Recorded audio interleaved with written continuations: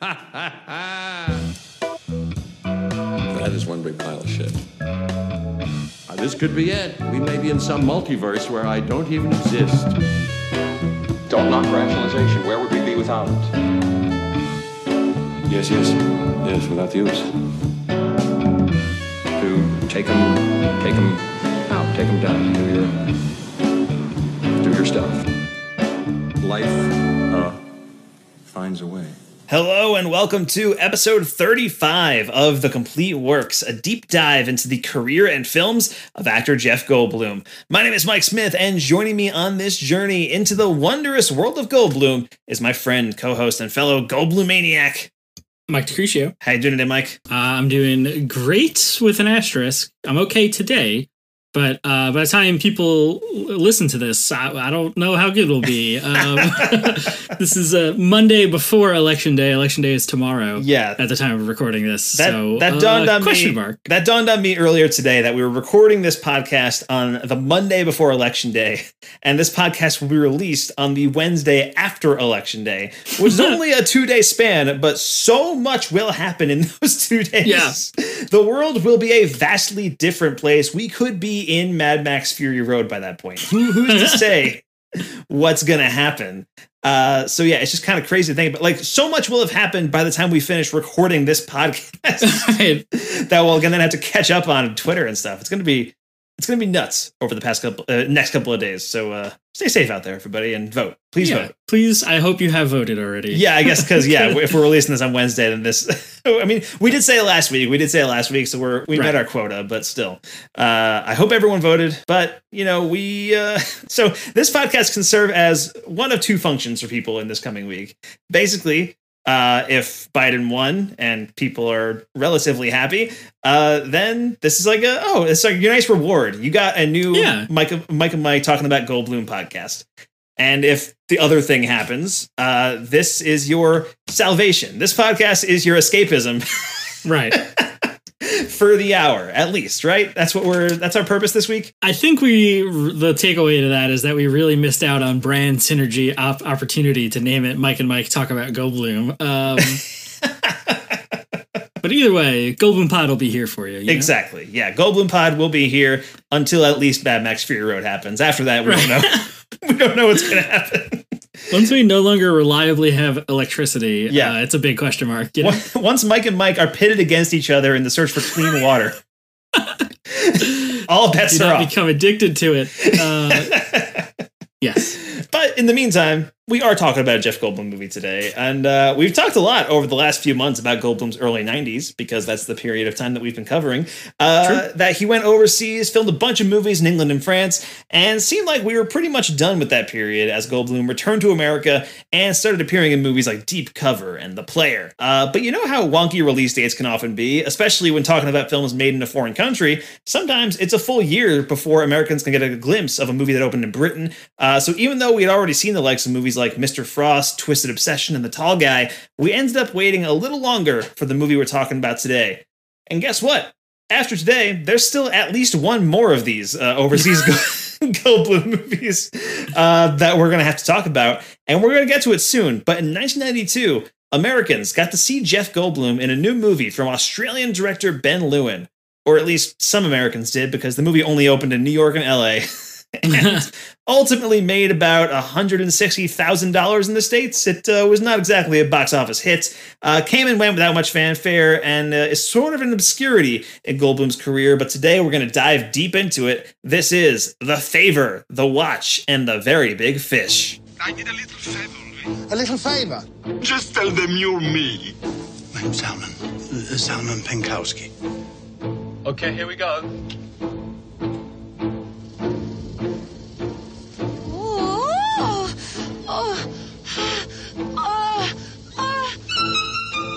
I'll give you this watch if you can make him wipe that miserable expression off his face. What's your name? Frederick Chopin. What a beautiful name. What kind of a fish is that? Oh! A very big fish. I'm home. Don't I know you from someplace? I need to talk to someone. Okay, it's quite simple. The earth will move for both of us. Really? Where did you get that watch? I believed in a woman. It's the same old story. My name isn't really Zalman. It's Louis. Your name, please? Franz. Schubert. I love you. If I find her? Three strangers. I'm really confused now. We made love. I'll kill her. Joined by a simple favor. Do it for me, please. Connected by a fancy watch. An expensive watch? And bound together by a single passion. Yes. They knew life could turn on a twist of fate. They just never dreamed it could get this twisted. Bob Hoskins, Natasha Richardson, Jeff Goldblum, Michelle Blanc. I just saw someone trying to walk on the water. It happens. Now, the movie was directed by Australian filmmaker Ben Lewin, whose story is actually fascinating. Ben Lewin was born in Poland in 1946, literally a year after World War II. Wow. Which is kind of nuts. His family moved to Australia when he was a kid, and when he was 6 years old, he got polio. Managed to survive it, but it forced him to use crutches to walk for the rest of his life. And he started studying film in Australia during the 70s, ended up working on Australian TV for much of the 80s. From there, he went international, working on film and TV in Australia, America, England, and France. And in 2012, he wrote and directed The Sessions, which is a movie in which John Hawkes is paralyzed from the neck down due to polio, and hires a sex surrogate played by Helen Hunt to finally find out what sex feels like. Do you remember this movie, Mike? That sounds very familiar, but no.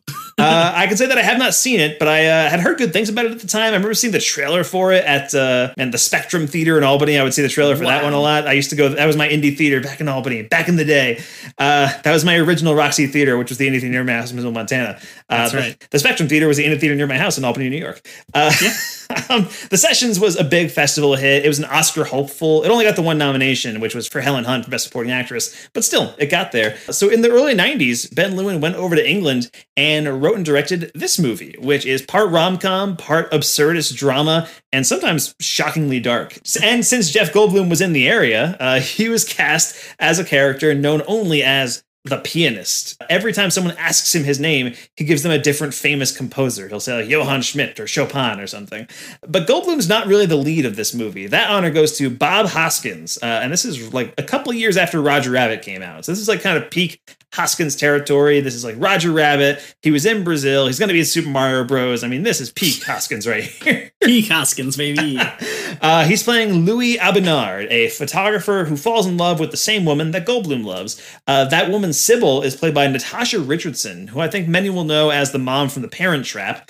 That's kind of her biggest role in the States, probably. She was also Patty Hearst in the Paul Schrader Patty Hearst movie, and the star of the original movie version of The Handmaid's Tale. And I think she's also possibly more well known for her death now. She died tragically and suddenly from a head injury during a skiing lesson. She was Liam Neeson's wife, and she died in 2009. Oh, right. Yeah. Yes. Yeah. That was a huge story back then. Now, like many of these Goldblum Europe movies, the rest of the cast is mostly made up of a bunch of French actors who have been in a million things that I've never heard of.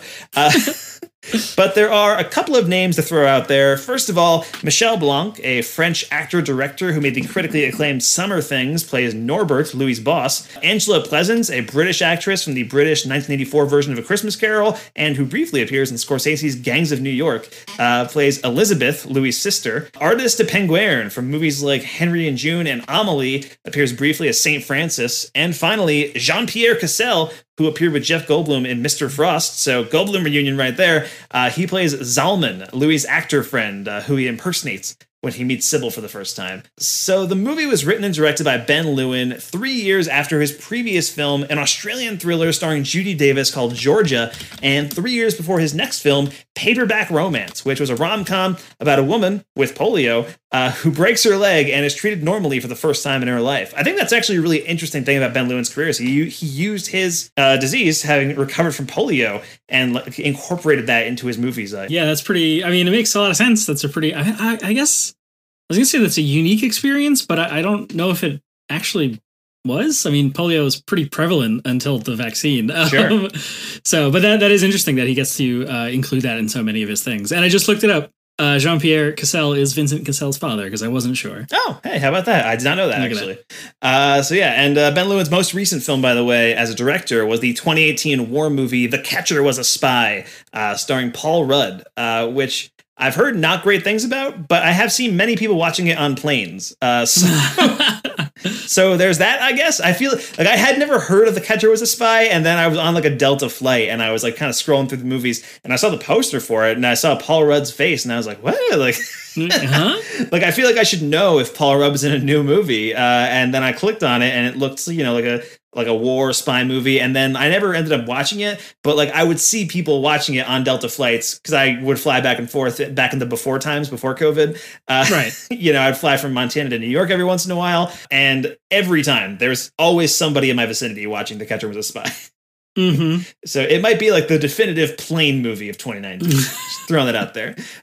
It was like that and Mamma Mia 2 were the two movies that I saw most often.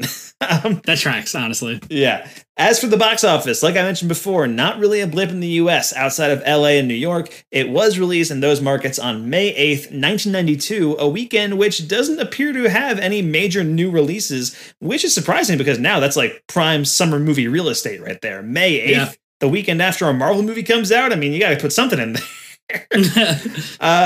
There were a few smaller movies that opened outside the top 10, including Crisscross, a Goldie Hawn drama, and Wild Orchid 2, Two Shades of Blue, which was an erotic thriller that is apparently completely unrelated to the original Wild Orchid. I can't believe there's a Wild Orchid cinematic universe that I didn't know about. Not that I've ever heard of Wild Orchid, but that's incredible. Yep. And why is everyone obsessed with Electric Boogaloo? Because a deeper shade of blue? What was it? What was this? Wild Orchid 2, Two Shades of Blue is the... Two Shades of Blue is a much better subtitle that should be used on everything. Absolutely. There you go. Those are the ones that opened this weekend. Basic Instinct was number 1 at the box office in its 8th week of release. And from there, White Men Can't Jump was number 2, Beethoven at 3, The Player popping in at number 4. Hey, and we just covered that one. A movie called Folks was at number 5, Wayne's World in its 13th week at number 6. Split Second, number 7. My Cousin Vinny returned to the top 10. It's back. Yeah. It's number 8. Deep Cover at number 9, which we also just covered on the podcast. And Sleepwalkers ends the list. So again, a lot of the same movies that have been in the top 10 over these last couple of episodes, because all these movies were released around the same time. Wild. The IMDb plot synopsis for The Favor, The Watch, and The Very Big Fish, which, by the way, the best title possibly of any of the movies that we've covered on this podcast so far. I mean, it tells you everything you need to know. There will be a favor, there will be a watch, and there will be a very big fish. And it even tells you it's British because favor is spelled with a U. Everything you need to know. Exactly. The IMDb plot synopsis for this one reads, and by the way, this is a user-submitted plot synopsis because there wasn't any official one on IMDb. A farce. Hoskins plays a photographer who specializes in religious pictures who searches for a model for Jesus. He does a favor for a friend and finds himself doing a voice track for a porno movie with Natasha Richardson, as one does. Hoskins finds his model for Jesus in Jeff Goldblum, and a romantic triangle begins in which Goldblum finds adoring crowds believing him to be Jesus and then begins to believe it himself. And that is submitted by John Vogel. Right there. So thanks to John for putting that one into IMDb, because this movie is obscure enough where IMDb doesn't even bother to put a plot synopsis. Right. So yeah, going into The Favor, The Watch, and The Very Big Fish, Mike, what did you expect going in? You knew this was part of the Goldblum in Europe saga that we've covered on this podcast so far. What did you expect going in? What were your overall thoughts on the movie? I mean, going into it, the Euro Goldblum period or whatever, we have to come up with a fun name to call this era. This kind of felt like it might be, could go either way, I guess, is how I kind of went into it, as a lot of these movies have been for this era, for these Euro movies. Bob Hoskins is in it. I knew that much, and I didn't really know anything else. So I was excited because I kind of just love Bob Hoskins in general. Sure, yeah, Bob Hoskins is the best. Yeah, he's a great actor. It was pretty funny.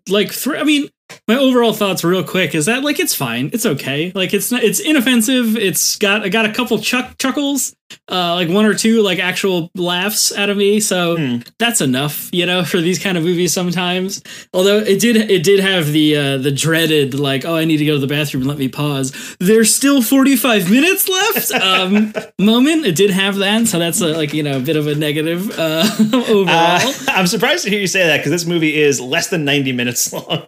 Yeah, exactly. That's what I mean.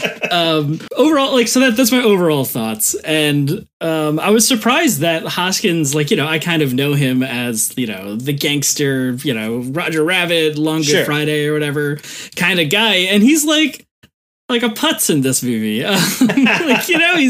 He's just this like weird, like odd, nervous fellow type character. And that was actually a lot of fun for the most part. Like just that kind of against type in my brain kind of character that he's playing here. And yeah, so like, I mean, it's fine. It's a good old time. I feel like it's got that kind of like absurdist, British comedy thing going a lot. Particularly, the very big fish bit, I'm sure we'll get to. And a lot of things like that. And just the plot overall is like just bananas, right? Like he's this photographer for this art dealer who's making religious art to sell to the church. And then he gets like conned into buying this woman all this stuff. And then there's this Jesus. Is Goldblum Jesus? He's been the literal devil before. Now true. He's literal Jesus, baby. And like just, shenanigans ensue. So, I mean, like I said, overall, it's fine. I kind of laughed. I laughed a couple times and I wasn't mad about it like I was on something like Beyond Therapy or something along those lines.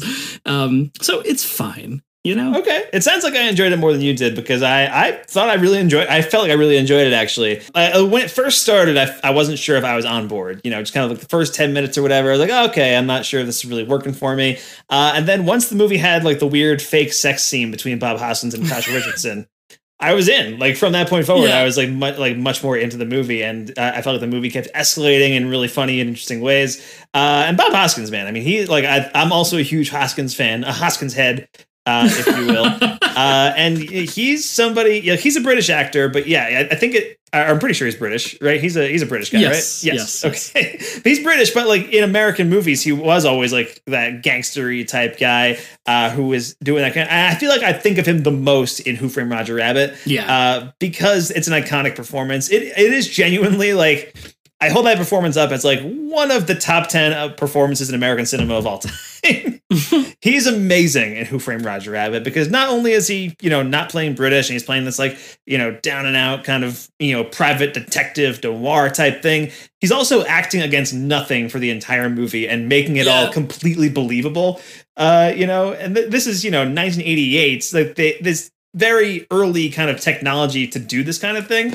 And he just completely crushes it. There are actors today who like do this kind of stuff way more often than he did, where they're interacting with nothing with CGI and stuff, and they don't do it half as good as Bob Hoskins did in Who Framed Roger Rabbit. He's amazing in that movie. Yeah, that's a weird thing to point out. Like, I never really considered that about Who Framed Roger Rabbit. That was new. Nobody could do that yet. Or wasn't. Not many people, at least, were doing that. Like there was against nothing. Like there was occasionally like stuff like in Mary Poppins where there would be like like little cartoons and jumping around, but they weren't like really interacting with them in the same way that they were in Who Framed Roger Rabbit, where they really build the whole cartoon world that he is reacting against. And he's so good at it. It was such a great movie. I want to watch Who Framed Roger Rabbit right now. Absolutely. Let's pause the recording. We'll be back. Exactly. So yeah, Bob Hoskins is great, and he's great here. I think Natasha Richardson is really fun too. I think the movie is often very funny. I think for a while it kind of keeps you guessing about what her motivations could be, which is kind of fun. And it goes to some very dark places. There's some dark jokes in this movie. Yeah. And I really dug that about it. Like it has like just this kind of dry, dark British streak. I think it's kind of the same way. Like there's certain jokes in The Tall Guy that are also pretty dark. And I feel like it's just kind of like, that's British comedy writing, I guess. It's a little bit different than American comedy writing. Yeah. I mean, and we talked about that with The Tall Guy about the director whose name I forget. Mel Smith. Mel Smith had like the background, and the writer that was Richard Curtis. You're talking about Richard. Yes, I forgot the movie that he made. Love Actually. Love Actually. There we go. I got there. Yeah. But like about how they had like the sketch comedy background and like that kind of shine through in Tall Guy. And I not that The Favor, The Watch, and The Very Big Fish has a particular like sketch comedy feel to it, but that I feel like it's similar just to, like you said, British comedy in 1990, or 91 era. Yeah, there's a through line there. Yeah, and it's a great trio at the center. I think Natasha Richardson, Bob Hoskins are good. Goldblum is really good in the movie too. I think he's doing something really fun and like playing a really weird character, and it doesn't really even enter the picture all that much until the halfway point of the movie. Although he does get a lot of good stuff in this really extended flashback sequence, which I'm sure we'll talk about because that might be the best sequence in the movie. Because it's just so absurd and so funny. So what did you think of Jeff Goldblum in The Favor, The Watch, and The Very Big Fish, Mike? I was a little nervous at first. I mean, that flashback sequence is amazing and great and perfect, and he's very good in the movie throughout. Once he finally enters the movie, but that flashback sequence is where I was like, oh, is this sort of just kind of like an extended cameo? Because I knew he's even credited like he's like a N. Jeff Goldblum as the pianist or whatever. Yes. In the opening credits. So I thought that was going to be it. Like he was in it for 5 minutes, and I was like, oh, that was fun, but like, okay, it's another one of these episodes that we're going to have to do. And then he's there for the whole, basically, back half of the movie, because, you know, the whole flashback sequence ends with, and he gets out of prison tomorrow, which is hilarious. And throughout, his, like, transformation from, I don't know, like, you know, this kind of just sad, weird, lonely guy at the beginning of the flashback to like the Phantom of the Opera by the end of the flashback, where he's like, rah, and he's like making all these weird faces and stuff when the violinist shows up. When we run through the whole thing, we'll explain it. And then he becomes, you know, Hoskins is Jesus, for his portraits, and he is so much fun. I don't know. It's such a strange Goldblum to me that we're watching here. It is a weird one. Yeah. He's not really given the chance to do the Goldblum persona a whole lot. Like he doesn't have a whole lot of dialogue. He doesn't have a whole lot of stuff like that, with where he could do the stutters and all the stuff that he does. So he's just kind of this like comedic menace, if that makes sense. Cause he's like very kind of creepy and scary a lot of the times he's on screen. Sure. Where he's like, you know, you're going to pay me $250 an hour. And if it's not agreed on by the time I blow my nose, it's $500 an hour. And then he like does this sniffle and everyone's like, oh, so yeah. I mean, he's really good in this movie. It's a interesting entry into this like Euro era Goldblum stuff. Yeah, I think he accomplishes a lot with his facial expressions in this movie specifically, because especially in that flashback that shows him and Sybil meeting and like their kind of sort of courtship, he maybe speaks like 2 or 3 words in that entire thing, but like his face, especially when the violinist shows up, and it's like him reacting to stuff is so good in this movie. And then when he's thinking that he's Jesus, and like you can see like this sort of thing going to his head more and more as the movie goes on, which is really great. It's like he just re-enters the picture halfway through, and he is playing like a downtrodden guy who starts to believe he is actually Jesus.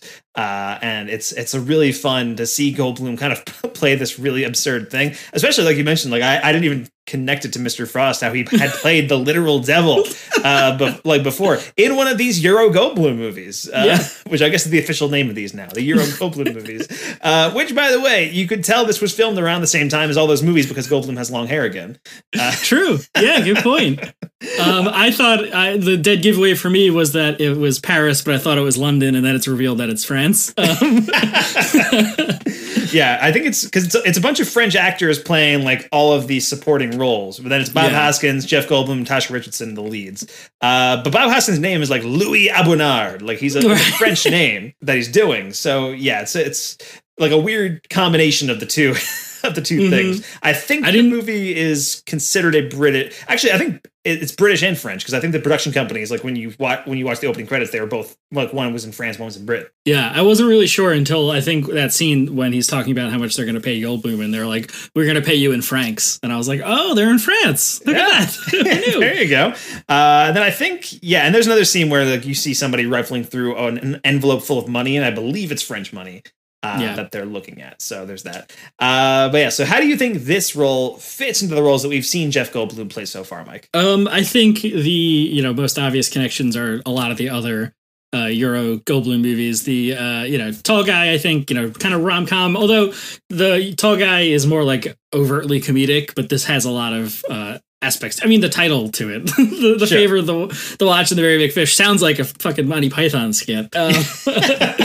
Yeah, I mean that one, Framed. Let's see what else I wrote down. Beyond Therapy and Into the Night. Just like I said, these kind of just generally comedic roles. Yeah. Even though this one in particular, Goldblum has more of a supporting role, and I also did connect it to Mr. Frost because of this weird mystical thing going on. Yeah. And he's the antagonist in Mr. Frost, but also the supporting role in that. Yes. But yeah, that's actually interesting. He's playing the antagonist in Mr. Frost, who is the devil, and that makes sense. But he's also the antagonist in this movie, and he's playing Jesus. Which is crazy. Ooh, commentary. Yeah, maybe Goldblum's just anti-religion. Who's to say? Who knew? That's probably shouldn't just throw that out there. But yeah, I think tonally this movie is very similar to The Tall Guy. Just same dry British wit, same occasionally dark jokes, some moments of weird absurdity. I also had Framed down there because yeah, you're right. Goldblum going to jail for a woman, a British woman, and then encountering her again years later. So kind of in the same plot structure. Also, Goldblum stabs a guy with a fork in this movie, which we just saw happen in Deep Cover in our last episode. I did note it was the second straight fork stab movie. Yes. Can we go for 3? Will we get a third one in Fathers and Sons, which is the next movie that we're talking about? We'll find out, I guess. And also wanted to mention, unexpected source. This is the next on-screen Goldblum death. Right? The sixth death. Yeah, the 6th one. Did not expect to see that happening with the favor of the watch and the very big fish. I started keeping track of all the Goldblum deaths that we're getting on film. So that's Body Snatchers, Silverado, The Fly, Mr. Frost, Deep Cover, and now the favor of the watch and the very big fish. I was not expecting this movie to add to that death count, but it certainly did. When I was writing my notes, or I take notes while I'm watching it, and then after the movie ended, I was like, wait, Goldblum died on screen. Like we saw him go in the water and then drown. Yeah. Yeah. Strange. Kind of nuts. And maybe easily the funniest Goldblum death that we've seen so far, too. Oh, yeah. Especially because of how it's handled immediately after his death. It's so good. And we'll talk about that in a little bit. I think right now, let's just start running down the movie scene by scene, kind of starting from the beginning here. So the movie opens with Norbert, who is Louis' boss, showing the Catholic Church what they've been working on, right? And it's showing them like the slideshow with all their photos and things like that. And then Louis interrupts with a goat. Like the goat like bursts into the room. It's like disrupting the whole thing. He takes the goat back, and there's a photo shoot upstairs that he has like a bunch of animals going crazy, and like the goat is humping the one guy who's pretending to be the apostle or whatever. There's like a fun like ADR line. It's like, I don't want to get pregnant. And like that kind of things. That's like the setup for like Louis and like what his job is and all this stuff. And this is like when this was happening. This is when I was feeling like, all right, I'm not sure like how into this movie I am. This is like kind of funny, but it's not like really cracking me up the way it feels like it should be. I mean, what was your take on this scene, Mike? Yeah, I mean, it was pretty funny. I mean, it's like goofy and awkward. And I had a really good chuckle towards the end of that scene, right? So in the beginning, that the boss, the guy that's like showing the cardinal or whoever he is and the Mother Superior, like some of the pieces they have in their gallery, and he's like showing them the statue, and it's this ancient whatever, he's making this big spiel about this statue. And then towards the end of that sequence, when Louis gets a phone call, he's standing in front of a table full of those statues, which is hilarious. That was when I was like, oh, it's this kind of thing. Okay, I see what's happening here. Yeah, and it's just kind of goofy and silly, and that whole thing, with St. Francis getting humped by the goat and all this stuff, and the birds flying all over the place, and the dog attacking the stuffed lion. Fun times, This was kind of where, like you said, it kind of sets the mood for like what this is going to be. And I was not expecting, like, that was when I had the thought where I was like, oh, it's Bob Hoskins is this? Right. Like, what? Yeah. So that was fun. Wasn't there a similar scene in The Sentinel where like there's a photo shoot and like the animals start going crazy? Am I making that up in my head? No, that is exactly, because that's that when happens, Goldblum right? is the photographer, and like the swans attack him or some shit. Or, right. Yeah. Yeah, so there we go. Another connection drawn back to the Sentinel. But yeah, so that photo shoot happens and it's, a big crazy scene. Louis walking home and he spots a very big fish of the title. The first of the 3 parts of the title comes into play with this very big fish. And so, he's just walking by and he's like, oh, what kind of fish is that? And the seller's like, it's a very big fish. And he buys it. And that's the fish. What do you think the fish symbolizes in this movie, Mike? I think Louis' aspirations for like what he thinks he can accomplish with his art, right? Because the boss is constantly like, you got to find Jesus. We got to go for the big one. Like, no more of your saints. We're done with this shit. And he's saying like, I haven't found the perfect face yet. And he buys the very big fish and he brings it home, and his sister, I guess, just like processes it into mush, and he has to eat it, and it's gross. And it's like his acceptance of his lot in life, Mike? Sure. Yeah, I can see that. I feel that's like my English degree showing. Yeah, I was going to say, I feel like there's a religious significance to the fish, just using Jesus and having the fish as the thing. What is it like? He feeds like the people 40 loaves of bread and 1 million fish, or however the fucking thing goes. It's been many, many years since I went to CCD back in the day. But there's something to that, I think, where it's sort of like foreshadowing of like the things to come with Goldblum playing Jesus. Even though at this point, like that's not even a factor. We know that he's seeking a Jesus, but we don't really know that Goldblum's going to be Jesus theoretically. So yeah, he buys the big fish and he goes over to Zalman's house because he wants Zalman to play John the Baptist in their photo shoot. But Zalman is sick. He's like literally dying in bed. He's sick. And so, he has an acting job the next day that he wants to go to, but he can't because he's too sick. So he asks Louis to sub in for him at the job. And Louis is like, well, I can't do this. I'm just a mere photographer. And, it's Bob Hoskins acting very Roger Rabbit-y. Yeah. It's basically it. But yeah, so he asks Louis to sub in for him. Louis goes home, and that's where his sister is. She's crazy, I guess. Like, she's got crazy eyes, is holding a big knife, and she cooks the big fish into like this mush, like you mentioned before. And the sister shows up like one more time later on in the movie. And both times I was like, okay, like there's stuff in this movie I really liked, but like everything up to this point, I'm like, okay, this is fine. I guess. Yeah, that was so weird. That whole like both times that she's there, it's like, I don't know. It felt like that kind of like like suburban gothic thing, like we kind of talked about in Earth Girls Are Easy, or like in whatever those kind of like Edward Scissorhands and stuff like that. Yeah, it's just like what is this? She's just like putting an entire like swordfish into a meat grinder, and it's just coming out slop, and they just eat it. And it's but it's implied that I think it's implied that she has some kind of like mental issues or whatever, because like when he's leaving, his neighbor asks him like, oh, how's your sister doing? And he's like, oh, well, she's much better, thanks. And she like keeps walking, stuff like that. So it's really weird, and I feel like for that to have worked, like there needs to be more of it, just to like explain it, or at least go like more absurd with it, I guess. Like I feel like it just is, and it's not like, quite there yet, Well, then the second time she shows up, when she puts that like yellow spoonful down and he finds the feather, and then he looks at his canary cage and it's empty. Like that was pretty funny, but like it makes no sense though. Like, why is this here?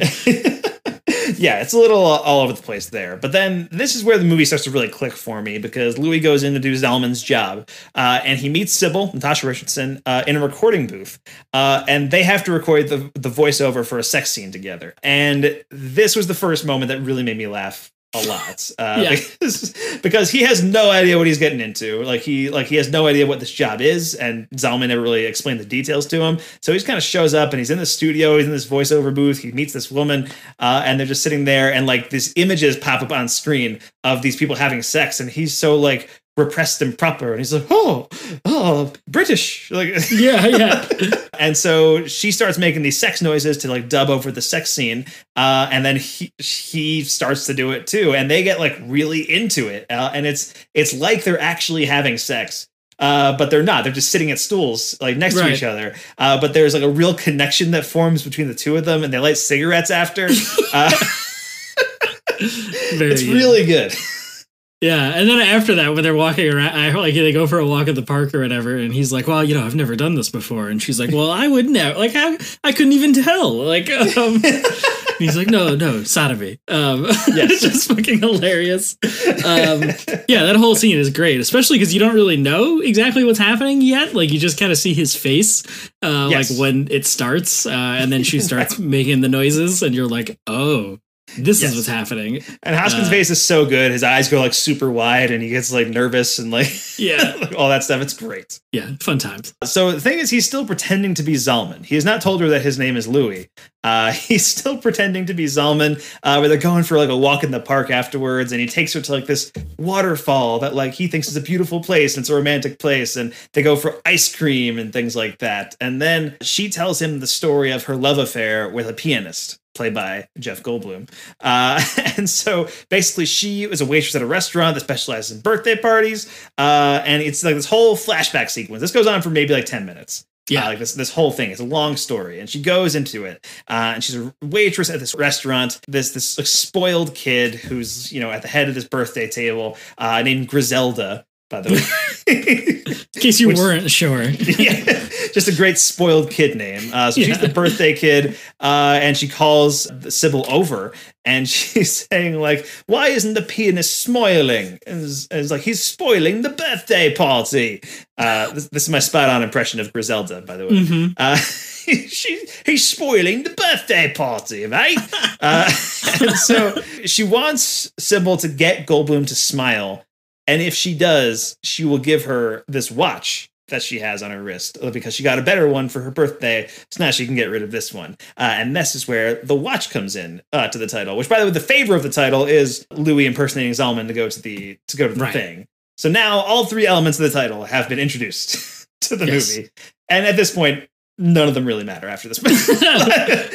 But yeah, so if she does this, if she's able to get Goldblum to smile, this little girl will give her a watch.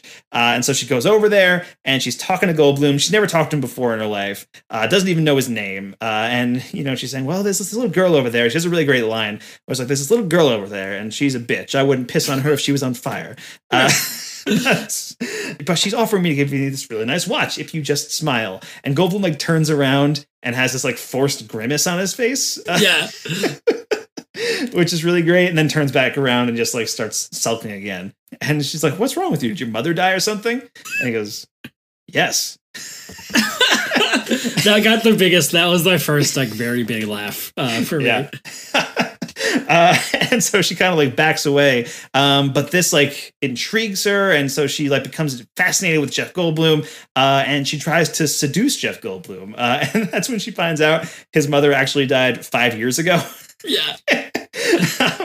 But he's just been like in this existential funk ever since, and she's still fascinated by him, and she wants to make him happy. So she's trying to seduce Jeff Goldblum, but she discovers that she's on her period, so they have to wait 4 days. She knows that her period lasts 4 days, and when it's over, they can have sex, and it gives Goldblum like the first hope he's seen in his life in 5 years.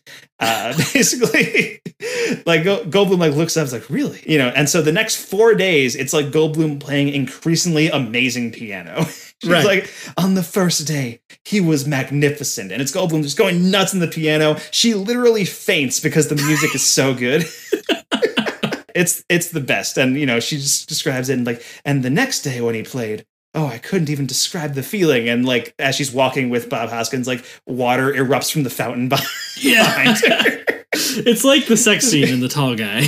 Yeah, it really is. This is like, but I love the way it's just like equating music to sex in this scene too. And it just like does all that stuff. And like, so just every day the piano playing gets better and better. And she's so much more sexually interested in him. And then on the last day, this violinist shows up in the restaurant out of nowhere, and it's also incredible because he's seducing her with the violin music now, and he's like going across the restaurant and like leaning up against her and like up on the piano as if they're having sex, but he's just like playing the violin.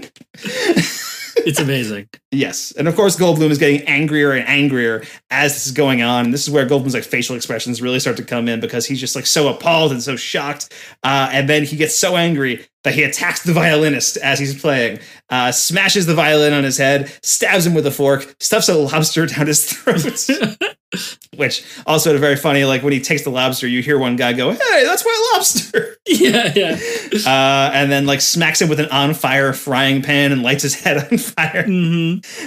So yeah, it's This is the best sequence in the movie to me. I mean, again, it's Goldblum mostly not talking. It's mostly music driven. It's really great. Yeah, the whole flashback sequence, the whole thing is just like hilarious and beautiful and sexual and weird and funny. And the whole like particular the 4 days that they're waiting, where they're just like fucking by playing music together, or he's playing music at her, and like just like you said, her fainting into like the dessert table and stuff is hilarious. And then just the whole thing, like I said, like he like has this like Phantom of the Opera moment, like when he finally says like this is enough, and he like slams the cover on the keys to the piano, and he makes this gross grimace and like face at the camera, and then just attacks him. It's so unexpected. I guess in this movie is just full of unexpected turns where all of a sudden we're having a sexless sex scene and then followed up with a music sex scene. It's fun times. Yeah, that's true. I mean, for a movie that has a couple of like sort of sex scenes, there's never an actual sex scene in The Watched and Very Big Fish, which is kind of interesting. So Goldblum goes to jail for 3 years after this because, he attacked a guy in a restaurant. He stabbed him with a fork. Yeah, stabbed him with a fork and smashed him with an on-fire frying pan. And the thing is, she reveals he's being released tomorrow. And she's conflicted about what to do. She has no idea. And Bob Hoskins, who is like enraptured by the story, like it almost feels like he's lost all romantic interest in her. He's like, you have to go to him. Like he's so involved in the story now. And again, she still thinks he's Zalman, by the way, and will think he's Zalman for the rest of the movie. She never actually finds out that his real name is Louis by the time the credits roll. Doesn't she get his card? Did I miss that? She gets his card and she goes over there, but she never meets Louis there. Oh, right. Yeah. At the very end of the movie, when they meet up, she's still calling him Zalman. Right. And so Goldblum goes to jail for 3 years. He's being released tomorrow. And, she wants to go meet him, but she has other commitments. Her grandfather is in very poor health. And she wants money to buy a dress for her to go meet Jeff Goldblum, but she needs that money for her grandfather's medication. And in fact, she actually lost all of her money in a card game because she was trying to like win enough to where she can do both. And so Louis decides to buy all of it for her. She buys her the medication, and then he ends up buying her the dress. And then he also buys a coat for Jeff Goldblum for when he arrives out of the jail. And then so she tells him, hey, I would really like to not be alone. Could you meet me with him tomorrow? And so he, of course, agrees. And Louis is like, yes, I will go do that. And so he goes to meet her to see Goldblum as he's released, but she never shows up. He's waiting there on the bench for a couple of hours, and he's trying to figure it out. And then he goes to the jail and mixes him up with another guy who had just been released. They accidentally, and the guy's like, "Get out of here!" That kind of thing. And then he goes back to where they were the day before. And one of my favorite jokes in the movie is here, where he goes to the ice cream shop and he's talking to the ice cream man. He's like, "Well, I was just in here yesterday. Like, did you see this woman who was here with me?" And the ice cream guy's like, "I wasn't here yesterday. The man who was here yesterday is dead." Yeah. Just shenanigans, because I love too, right before that, right, he meets that guy and they like go to the diner or whatever, the wrong person, and he's like, oh yeah, it's like a waiter comes over and he's like, oh yeah, your special order, sir, and he like takes the cover off the tray and it's a gun, and that's when Bob Hoskins like whoop, and he gets up and runs out, Zoidberg style. Zoidberg, yeah, exactly. Basically he just gets up and runs out, and then he goes to the ice cream shop and the guy's like, the guy from yesterday is dead. It's just like everything that's the worst possible version, it starts happening. Yes, exactly. And so, he's so confused. He doesn't know why she abandoned him. And then as he looks across the street, he sees the coat that he bought for her in the shop window. So she has returned it in exchange for money. And so he realizes, like, I've been conned. Like, this woman told me this amazing, incredible story and then ditched me at the last minute and, still just wanted to get a bunch of money from me. That seems like the direction the movie's going to go in. Like, it's going to be about Jeff Goldblum and Bob Hoskins maybe teaming up and like or at this point you don't even know Jeff Goldblum's going to re-enter the movie. You just think like he could be like this fictional thing in the story. We don't know. And so you're thinking like, okay, the rest of this movie must be about him trying to find this woman, getting his money back or whatever, like figuring that out. And so Louis goes back to work and he's about to get fired because he can't find Jesus. He wants to move on to John the Baptist where they can do that instead. And Norbert's like, nobody gives a shit about John the Baptist. They want Jesus. Jesus is the guy they want. And then they look out the window It's raining outside, and Goldblum is in the window. And he's got the long hair, he's got the beard, and he looks just like Jesus. And it's this revelatory moment for Bob Hoskins, who, again, at this point, does not know that Jeff Goldblum was the pianist in Sybil's story. He just thinks this is a guy who looks like Jesus. This is amazing. And they bring him in, and, Jeff Goldblum is, malnourished, and he's just been released from prison. He has nowhere to go. And they put him on the cross, and he's like, and in one voice, God said, "My God, I'm so hungry." He's like shouting. Yeah. I mean, I think he even sees Goldblum like in a flash of lightning out the window. It's like the most religious imagery kind of thing ever when he sees him out the window and he realizes that's the guy. And that whole sequence is very fun. Yeah, it's really, really good. And so Goldblum is their new Jesus. He's going to be the face of all their Jesus photos from this point forward. And, he gets a decent amount of money for it. And Louis and Goldblum start to bond a little bit. They go out for drinks and stuff like that. They start talking about their past a little bit. He's asking them like, "Oh, what put you this way?" And he's like, "I believed in a woman." And they're both talking about Sybil without realizing that the other one is talking about Sybil. Yeah. There's also this really great dream sequence that Louis has during this scene where they're at the bar and he has a dream sequence about meeting Sybil and they're having breakfast together. And he's telling him all, and he's telling her like all about like, "Oh, my name isn't really Zalman. My name is Louis. And I do these religious photos for the Catholic Church or whatever." And she's like, "I find that especially fascinating." And he's like, "What is it you really do?" And her answer is, "I make strawberry jam for orphanages." Louis is just such a sad boy, Like that's his ideal, like the ideal person, the person he's like idealizing in his mind. Like that's her secret job is she makes strawberry jam for orphanages. It's perfect.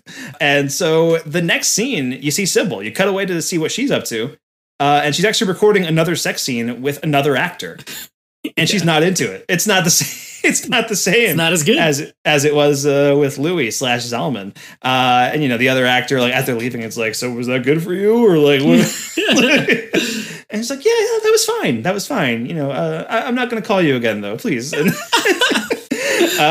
is great because again, fake sex scenes, all voiceover for this for this movie. And so she asks the front desk for Zalman and goes to the real Zalman's place to explain that she couldn't leave her grandfather alone after he had an episode. That's why she wasn't there to meet him to go find Jeff Goldblum. And she also says that she's in love with him. but that obviously Louis not there because that's the real Zalman's place, and Zalman is inside, and he's like doing some kind of like weird exercise thing, and he hurts himself in boiling hot water. Right. He like stumbles over and is like, "Ah!" And she takes his like moans of pain to be like, "I guess you don't want to see me anymore." And so she leaves, and she leaves an envelope full of cash by the door. And then it shows her back at her place, and she's taking care of her grandfather, who's like falling out of bed, and he's like having trouble breathing. Also a very dark scene because she's saying to her grandfather, like, I just want you dead before my next birthday. Can you do that for me, please? You're a burden to me. This is no way for you to live. Can you please just die already?" And the grandfather's like, "Yeah, I'm trying." like he's not saying that, but like in his facial expression, that's like what he's doing. Yeah. Yeah, I mean, it's revealed to be quite a classic mix-em-up, Yeah. Which is pretty great. So yeah, the whole like the grandfather stuff was real, and the whole thing was like, oh, she couldn't leave his side, and that's why she didn't meet up with Louis / Zalman, but she can't find Louis because he's not actually Zalman. She thinks he's Zalman, but he's it's a whole crazy rigmarole that is going on with all the characters here. And then Goldblum is at a book signing because the Jesus photos have taken off. In that grandfather scene, you see like a commercial for all the Jesus stuff, and she's not looking at the TV, but you see Goldblum's face on there and that kind of thing. So Goldblum is at a book signing, and he's like signing stuff. He's Jesus and everything, and people are excited about it. And he sees Sybil at the book signing. She's not there for the book signing. She's just there at the bookstore. And then she leaves the store, and he is like following her out. He gets out of there. And as he's leaving and like starts tailing her, he gets swarmed by these old ladies who think he's actually Jesus. And they're like, there's this blind kid on a bridge. Right. And they're like, you have to cure his blindness. Please do whatever you can. And he's like, I'm not Jesus. I don't know what you want me to do. And like, they're basically like bullying him into putting his hand on the kid's head and blessing him. And then when he does, there's this other guy in the park who is hitting golf balls. And that guy hits a golf ball and the golf ball hits the kid on the head as Goldblum is, holding his hand on his head, and it cures the kid's blindness. The whole thing is so funny right before that too, because he starts saying a bunch of fake Latin words. Yes, and he's habeas corpus, whatever, and he's just saying nonsensical stuff, and then the kid gets hit by the golf ball and stands up and takes his sunglasses off and looks at the world in wonder, and it's very funny. Yeah, he regains his sight, which is incredible, and this is where Goldblum starts to believe he might actually be Jesus. Yeah. He's figuring that out. And I think another one of my favorite scenes is right after that when he's negotiating a pay raise at the place with Norbert, and he wants $500 a week, and it's well, I could do $350. It's $500, and it's $400. Okay, $400 plus my travel expenses. And Norbert's you walk here, and it's I walk expensively. And he leaves out. So yeah, Goldblum is it's starting to go to his head. He thinks he's actually Jesus. And then Louis and Goldblum are doing a shoot together.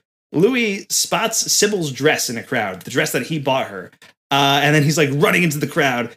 And then he sees everyone in the crowd as Sybil. It's very being John Malkovich, Malkovich scene, which is pretty great. You see Natasha Richardson in a police outfit, and then she's doing people crossing the street and all that, and half of them are wearing the dress that he bought her.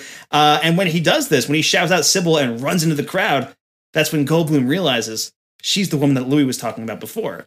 Right. So now Goldblum knows that Louis is in love with Sybil, and he thinks they were actually together, but in fact they were just doing a voiceover sex scene. Right. But Louis has no idea that Goldblum was the guy that Sybil was talking about. Yes. This movie is sounding much more complicated than it actually is. As you describe it. It's weirdly hard. It was honestly weirdly hard to keep track of when things were, and then who was who and what was happening. But yeah, so he goes into a store that's called Sybil's. Maybe she's here. And the people at the front of the store, it's a massage therapy place, and they're talking to the guy at the front, and he kind of distracts him for a bit, and the guy's I think this guy's a cop. And gets kicked out. But he leaves a card, which she receives. So Sybil works upstairs, and so she gets the card. She's able to travel over there. Goldblum is on the subway. There's a scene where Goldblum's on the subway, and he's already having this sort of crisis because he realizes that Sybil and Louis may have been together, but he's also thinking to himself he might be Jesus. And so there's a lot of conflicting things going on in Goldblum's head right now. Not helped by the fact that as soon as he gets off the train, a woman recognizes him from the Jesus photos, and she's there's a man who could really save the world. Right. I'm too busy to do it myself, but you can you got it. You got this. And that's great. And then he's going up the stairs, and there's another blind man there. There's a homeless guy who's blind, and he goes over to him and he starts touching him, and the guy's what are you doing? What are you doing? He's no, my son, please. And he starts touching his head. And it turns out this homeless guy was faking being blind to get money and stuff. But so he starts going along with it, and he takes off the glasses. It's you did it! I can see! And people start dropping coins down. It's thank you. And yeah. They're oh, it's a play. Very nice. And they start giving them tips. Yeah, so Goldblum now thinks that he has cured two blind people of their minds. Right. Even though he has done neither. It was just a massive coincidence both times. And so now he's fully on the I think I am Jesus train. And Norbert decides he wants to fire Goldblum. He wants to move on from the Jesus stuff and move on to John the Baptist, basically. He's everybody loves John the Baptist these days. What are you talking about? And the reason is because he hates working with Goldblum. Yeah, I like when he says, he tried to wash my feet. And yes. Bob Hoskins well, maybe he's trying to tell you something. Yeah, that's really good. And so, he wants to fire Goldblum, but Louis wants to maybe recast him. Instead of having him play Jesus, he can play John the Baptist because nobody knows when Zalman's going to be back unsick. And so Sybil arrives to see Louis. And Norbert puts her in the waiting room. He says he's busy. And then Goldblum sees Sybil in the waiting room. And then he attacks Louis. He comes in and Louis trying to talk to him well, maybe we could be John the Baptist. You have to shave. But, some people think that John the Baptist was the real Messiah. Jesus, whatever. And that kind of thing. And Goldblum just attacks Louis because now he's enraged by this relationship he had with Sybil. And he's shouting, Judas! I loved all of that. And he picks up the staff or whatever and chops Louis in the neck with it. This big fight breaks out. Yes, so good. And so, like, Sybil's in the waiting room, and she's asking about Zalman. Like, she went over there, and like she's looking for Louis because she only knows the name Louis from the card that was left to her. But she asks for Zalman because she thinks this can lead her to Zalman. And Norbert knows that Zalman is the actor who's sick, and he's like, he's probably dead by now. He's been dreadfully sick. And so she, still not knowing that Zalman isn't Louis, runs off in tears. She's so upset that she like missed her chance to be with Zalman. And so Goldblum goes after her, and in the church, right? And he has like a knife, and he's like leading up to her, and he's about to kill her. But she's like praying out loud to like the giant Jesus painting that's on the church, whatever. And we can tell it's been a while since you went to CCD. Exactly. But she's begging forgiveness, and she's like, can you please forgive me for what I've done? I'm so sorry for what I did to the pianist and to Zalman and all this stuff. And so Goldblum like has this change of heart behind her, and he says, "I forgive thee." Yeah. Which she thinks is the actual Jesus speaking to her from on high, like from the painting. Yeah. And so Goldblum like disappears. He vanishes from the church, and that's it. She thinks he's the actual Jesus. At no point does she reunite with Goldblum in this movie. Thank God, really. Yeah. And so the next time you see Goldblum, he's by the river and he's praying, and Louis finds him. And Louis has started to like piece together some of the stuff that's going on, and he's saying to him like, you're not the actual Jesus, and like, I just wanted to know, do you know a woman named Sybil by any chance? And when he asks that, Goldblum has vanished. He has disappeared. And then you cut to like a little further down the river, and Goldblum tries to walk on water. Mm-hmm. He stands up and he takes a step forward, and it actually looks like he's about to do it. Yeah. Like for a few steps, it seems like he does it. Right? Yeah, definitely. He's definitely at least in very shallow water for a couple steps. Right. So he walks for a few steps, and then immediately, like, the water he just falls right in. Yeah. And drowns, and he dies. That's the end for Goldblum in this movie. He just vanishes. Yeah, it's pretty great. And so he dies. Day or two later, Louis is carrying Goldblum's remains. Like they went and they got him cremated, and he's walking through the park. He gets a free film ticket in the park, and he goes to the free screening. And it happens to be the porno movie that he and Sybil were recording earlier in the movie. And he recognizes the sounds that they were making during that sex scene. And Sybil happens to also be in the theater. She's behind him, and she spots him. And he's like, Zalman, you're here. And he's like, oh, Sybil, and all that stuff. And people are like, hey, can you be quiet? And she's like, this is my movie. And she starts making the noises to prove that it's her in the movie. And it perfectly syncs up with like the noises that are happening on screen. So she's still calling him Zalman, and like they leave the theater, and she's declaring her love for him and not for Goldblum, and all that stuff. And they finally kiss. And then Louis drops Goldblum's remains and they scatter in the wind. It is a incredibly dark joke that I really loved. Yeah, I mean, the whole thing was very funny. Like he's, having this kind of depressive episode in the park, and the guy comes up to him and he's like, oh, you want a ticket to a world premiere? Or whatever he says, and he takes it, and then he goes and he sits down and he's all sad, and the lights go down, and I forget what the title of the movie is, but I was like, oh my God, is this a porn?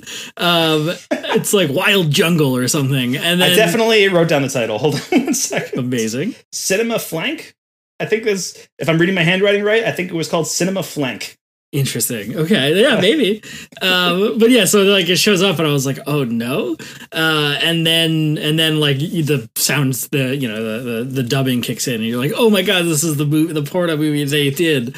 But that was one of my other very big laughs. Like when I realized it's a porno one that he got a ticket to, and then that whole thing also like this kind of like weird When Harry Met Sally thing where she's like doing the sounds to the movie to prove that it's her in the movie. Yep, so fun times. Yeah, so he drops Goldblum's remain. They scatter in the wind, and then she notices that Louis has the watch that the girl was going to give her. Right, and she asks how he got it, and he's like, and then freeze frame, credits roll. And I am also left with the same question. Wait, how did he get the watch? So I don't remember, like, maybe there was something I missed. Was there a scene in the movie where he had got a watch from somewhere or anything like that, Mike? I don't remember, honestly. I don't think so. But I know that. I remember, like, obviously at the end, and she's like, no, I'd know that watch anywhere. And then freeze frame, roll credits. Weird. Yeah, that's really weird. Like, that watch was such a huge part of the story. It's why everything happened, right? Like, it's she wanted the watch, and that's why she ended up, like, you know, trying to seduce Goldblum and all that stuff. And, like, Bob Hoskins has the watch, and again, she's still calling him Zalman. She's like, Zalman, why do you have the watch? And so it's just so weird. Like, how did he get the watch? Was it Gold? Did Goldblum have it? I don't remember if we ever see that or not. Maybe not. Maybe. And like maybe Zalman took it, or Louis took it from the body when he cremated it or something or whatever. I'm not exactly sure how that happens. But yeah, that is the end of The Favor, The Watch, and The Very Big Fish, a movie that I thought was pretty fun. I really enjoyed it. And it ends in a really weird place because, again, she never finds out that he's not Zalman. I'm sure that's the next conversation they have right after the credits roll. But like, she never finds out he's not Zalman. She never runs into Goldblum again. And Louis never like officially finds out that like Goldblum and Sybil were once that couple. Like he kind of suspects it by the end, but he never officially figures that out. So it feels like there's a lot of like loose ends at the end of this movie, but yet somehow it all feels like it wraps up very tightly. Yeah, it's got enough of the mix 'em ups to kind of keep you guessing throughout the whole runtime, and then they come back together. They finally meet, or reunite. So like I feel like it feels like there's a closure there. So you're like, whatever, who cares? Exactly. So that is The Favor, The Watch, and The Very Big Fish, and I enjoyed it. It sounds like I might have enjoyed it a little bit more than you did, Mike. But maybe I talked you into it as we were talking about it. I mean, I was definitely not negative on this movie. This is one of the ones that's a little easier to, convince me to be positive on. But, mostly I kind of, in judging these Euro Goldblum movies, a lot of my reaction, my bar to judge against is like, would I rather watch this or The Tall Guy? And it's The Tall Guy for this one also. Most of them, it's The Tall Guy. Yeah, I feel like for all the Euro Goldblum movies, I think The Tall Guy has been the standout. Yeah, for sure. I mean, that's what it's Framed, Twisted Obsession, The Tall Guy, or Framed was an HBO movie. Yeah, although it also took place in it kind of feels. I mean, it was the same time period. There's English people in it. And it took place in Paris for a little bit, so it kind of counts. But Twisted Obsession, The Tall Guy, Mr. Frost are kind of the ones that are in that era. Beyond Therapy a few years before that. And easily The Tall Guy is the best of those. But I think this is second best. Oh yeah, definitely. I would go as far to say that. Yeah, that tracks. They're both kind of light, silly, farcical, fun times, and I could use that, especially depending on how much yesterday went from when this episode comes out. Exactly. All right. So that's The Favor, The Watch, and The Very Big Fish. Let's move on to some Letterboxd reviews for the movie. There are only 17 reviews for the movie on Letterboxd. Wow. So again, not a hugely popular movie there. But here's a 3-star review from the Poetic Critic, which reads, "The fish is a red herring. The movie is low key. Delusions are more fun than assumed identity." Ooh. Yeah. I like that one. I like that rhyme scheme. That was good. That was good. The fish is a red herring. It makes sense. Why is the fish there? Yeah, and it's literally a red herring because a red herring is a fish. I get it. Yeah, correct. It works. It works on multiple layers. Here's a 2-star review. Poetic Critic. Here's a 2-star review from Zach. Did you ever watch A Pup Named Scooby-Doo back in the day? Yes. I feel like we've had this conversation before, but there was a character on that show named Red Herring. Right, yes. And it's just a kid with red hair who Fred always thinks is the guy who did it, but then never did it. Amazing. It's really great. That was the best Scooby-Doo show. Maybe 13 Ghosts of Scooby-Doo, I can give you that one. But Pup Named Scooby-Doo, man, that was great. But I'll talk about it in our discussions for next week's Mike and Mike Go to the Movies. I watched Scoob this weekend. Not good. Not a big fan. All right. We'll talk about it at another time. But okay, here's a 2-star review from Zach, which reads, "Watched this once when I was very young and then watched it again recently. I still don't quite remember what it's about. Just plain forgettable despite my general love for Bob Hoskins." Yeah. It's fair. Here's a 3.5-star review from Woodpecker Brashear. which reads, Jeff Goldblum as Jesus? I'm in. This one's understated, very dry, and a little black, probably just like I like him. Goldblum is as funny as I've seen him, both as a piano player who doesn't look like Jesus at all. The faces he makes as he plays when his character is introduced are almost as entertaining as watching Chico play. And as the guy who not only looks like Jesus, but starts wondering if he actually is Jesus. My God, I'm so hungry, got a nice laugh from me, as did the don't touch me, don't poke me scene.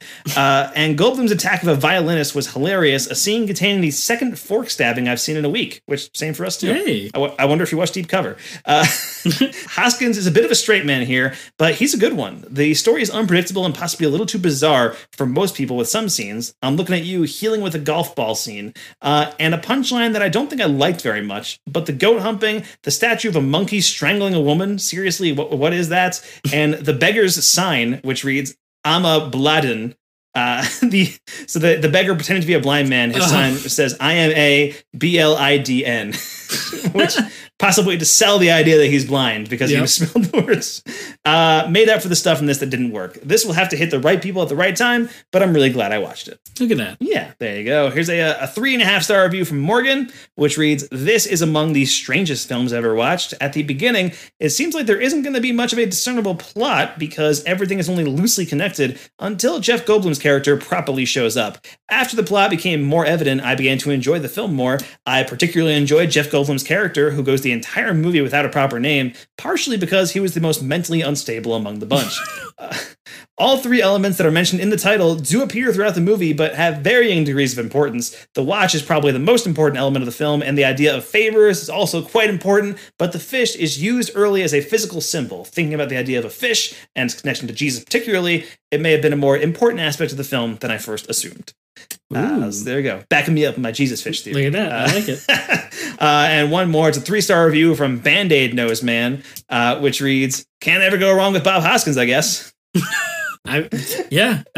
Sure bet on Bob Hoskins, you know? That's fair. Bob Hoskins was the man. I remember, he died, 2012, 2013 or something like that. I think his last movie was Snow White and the Huntsman, which is not a good movie, but I remember seeing that in theaters and being delighted when Bob Hoskins showed up. He plays like one of the dwarves in that movie. He's like one of the dwarves, like him and Nick Frost and 5 other guys. Amazing. And that's like perfect dwarves casting. It's great. Yeah. But all right. So that, I believe, wraps up The Favor, The Watch, and The Very Big Fish. I enjoyed it. Mike also enjoyed it. And that's good enough for us. It's on YouTube right now. So if people want to check it out, you can watch it for free right there. There you go. Yeah, that's another thing that kind of helps this movie out is like, yeah, whatever. Why not? It's on YouTube. Who cares? It's a fun 85 minutes of your time. Exactly. So there you go. Mike, where can we find you online this week? You can find me at MD Film Blog on Twitter and Letterboxd. And you can find me online. It's M Smith Film Blog on Twitter, Mike Smith Film on Letterboxd, and Radio Mike Sandwich on Instagram.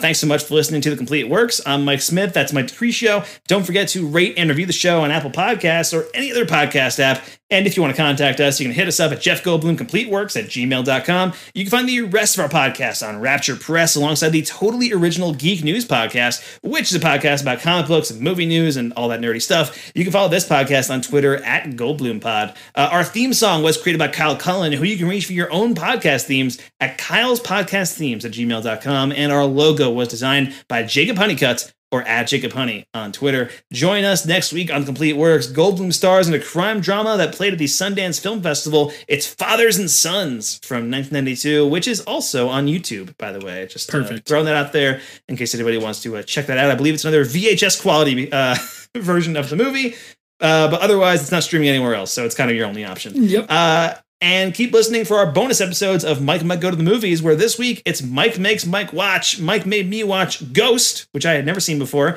And I believe you rewatched it for the podcast, right, Mike? You have so much more commitment to the to this than I do, I feel like, because I've never had the time to rewatch one of the movies that I'm making you watch. That's more the reason is that I have the time, especially this week in between jobs. So here we are. Right. Fair enough. And I made you watch Your Name, which you had never seen before, and I'm very curious to hear your thoughts on that movie. So thanks so much for listening, guys, and remember to go for the Goldblum.